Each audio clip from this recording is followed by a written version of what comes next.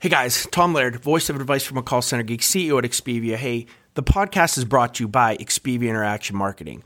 We are a 600-seat call center outsourcer. I would love to talk to any of you looking to outsource any of your customer support or your sales functions, looking for political calling or just some extra overflow during the holiday season. If you are looking for any type of USA outsourcing support, hit me up. You guys know my LinkedIn. I'd love to talk. This is Advice from a Call Center Geek, a weekly podcast with a focus on all things call center. We'll cover it all from call center operations, hiring, culture, technology, and education. We're here to give you actionable items to improve the quality of yours and your customers' experience. This is an evolving industry with creative minds and ambitious people like this guy. Not only is his passion call center operations, but he's our host. He's the CEO of Expedia Interaction Marketing Group and the call center geek himself, Tom Laird.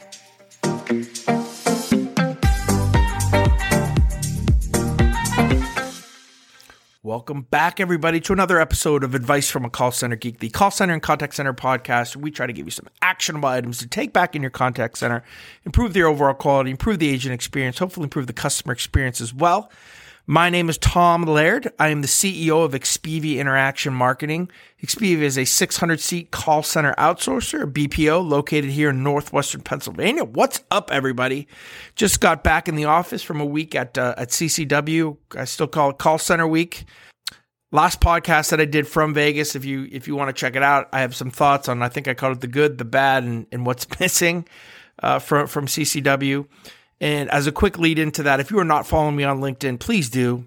I just had a big post today where I talk about this October. I really want to get as many of you guys involved with me to do, at least for the first year, a virtual 1 or 2 day call center, contact center operations online conference where we can bring together not just some of the best voices in the space, but I want to hear from some of you too, right? I want to hear from that 35-seat call center in Iowa that maybe you're doing some amazing things with how you're training or how you're routing calls, right? A hardcore contact center operations where it's not pay to play, right? Where we can all come together, learn from each other, do it totally for free, and hopefully, if this can get any traction, maybe to do something where we could do a live show, get 1 or 2 sponsors, don't have any vendors, but just have a 1 or 2 day kind of think tank where we can all kind of come together, hear people talk, and see how we can improve our contact centers overall. So if any of you are interested in that, please check out, first of all, my LinkedIn. There's more information on that, or just email me. It's tlaird@Expedia, EXPIVIA.net. Or just DM me on LinkedIn and I'll get you on the list. There's probably about 25 people already that said, hey, I'm interested in doing something with this. So I'm excited for it. And let's try to do something. I say for contact center operators, by contact center operators. So, okay, let's get into the topic of today. And I get a ton of questions on our, every Friday I do just an AMA and Ask Me Anything from 1 to 2 o'clock Eastern on LinkedIn Live. And one of the biggest questions that I'm getting in my email on those AMAs is, what do we do, or what are some tips to do during a recession or an economic downturn? What are some things we can do in our contact center to make sure things are still running smoothly, make sure things are going well? Is there any changes that we need to think about? So I have 7 kind of things or 7 topics that I want to talk to you guys about. Some of them I think are pretty obvious, and then I think some of them are not. And love to get your thoughts on and feedback on this. But these are some of the things that we do in our contact center. We've been through a lot of ups and downs with the economy, and it looks like we're heading, hopefully not, but it looks like we're heading for another downturn, and want to make sure that we're prepared. So let's get into this. So the number one thing is, a lot of you guys will still have budget, right? Still have budget for technology, and what are some of the things that you should be focused on? And in my experience with this is while quality is always number one, be careful of just looking at quality products right now during a downturn. I would stick more and look at if you have the choice between efficiency and kind of quality or those type of tools. I would lean towards efficiency. So you're talking about WFM, maybe a QA tool. I know that's quality, but I think that gets you more efficient as well. And I think it's a core piece of your business. How are you routing calls? Is the processes that you guys have in place, is that right? Looking at adding other channels like email, chat. I think that those are really important. Looking at your self-service model. Do you have a self-service model? That can be really good technology that can make you more efficient, because let's be honest, we have to really be careful about our head count, right? Because that's by far the most expensive thing we have in all of our contact centers is the people. They're the most important. But when push comes to shove and things are really going south, we have to really be careful with how we're staffing. That's why I love WFM, especially, during these parts of, or these times during a downturn. All right. The next thing is upgrade internally. And this isn't done enough, right? But the management that you have on your floor, the supervisors, the team leads, whoever is playing around or utilizing your contact center, your telephony software, I love to get them at least once or twice into a room.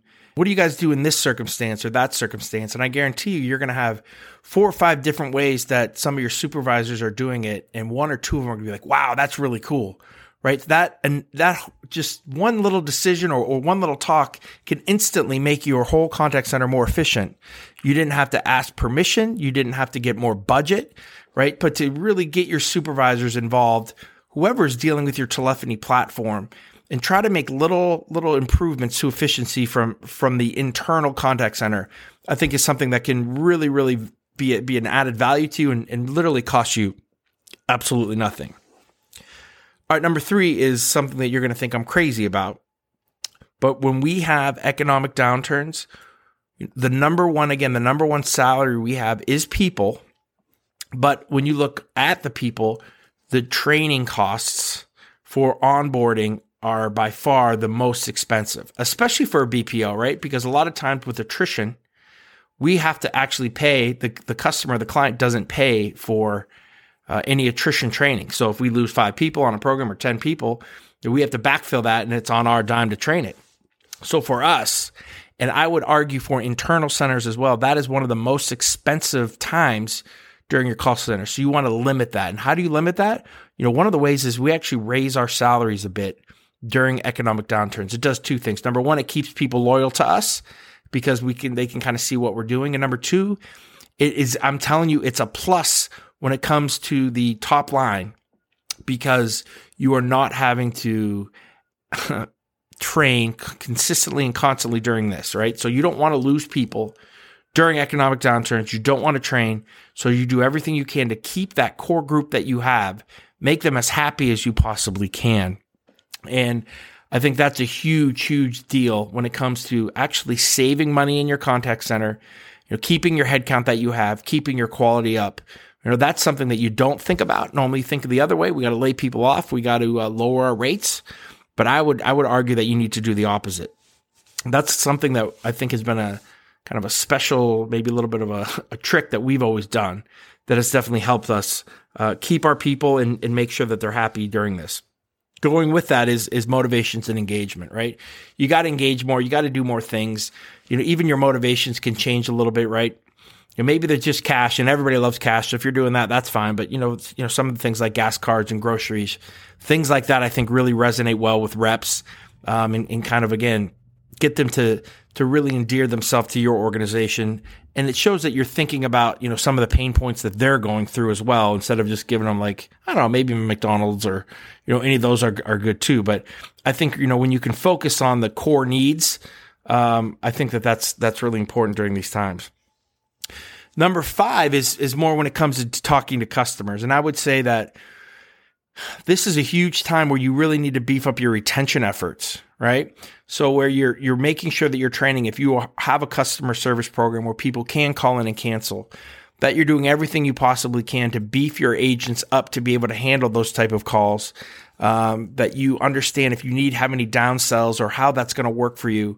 And I think that becomes a major KPI during economic downturns, right? So sales might not be there, right? But it's hang on Sloopy, right? As much as you possibly can, and try to really beef up all of your retention efforts for when customers are trying to cancel.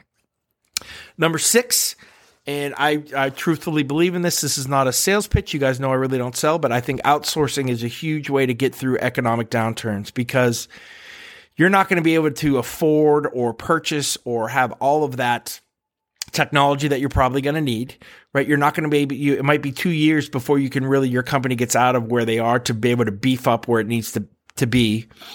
And also from a rep standpoint, to not have to pay, right, that salary, right, to not have to pay the vacation, to not have to pay the PTO, all of those things can kind of be taken away and I think improved if you find the right outsourcer, right? So again, even if it's short term, a year, 2-year contract, things like that, I think it's important to look at, or at least have a portion of your volume with an outsourcer. So if you do get hit, if people start quitting, if there's just a huge issue that you have with your reps, that you have kind of that backup as well. And the last thing I think too is to really focus on your internal training, right? This is a time where, again, you're probably not going to be doing a lot of purchases. You're trying to do everything you can to keep your people, right? So let's make sure that you have a management training program. And if you don't, now's the perfect time to start to get that in place.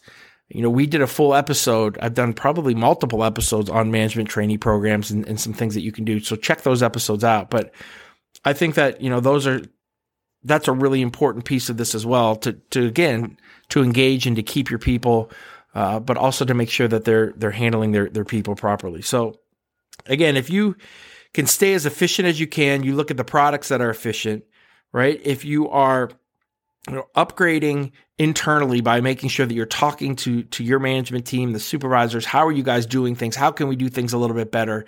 Get some really good ideas from that team. I believe that, raise your salary. We're not talking about huge increases, but, to be like, hey guys, I feel your pain. We're going to get you to here. I think that is a really important thing, because again, you do not want to be doing a ton of onboarding and a ton of training, during these times. Number 4 is make sure your motivations and your engagement, your employee engagement is on point. Making sure that the motivations that you give, I love to kind of tie them into what's going on with the economy to try to help people out where they need it.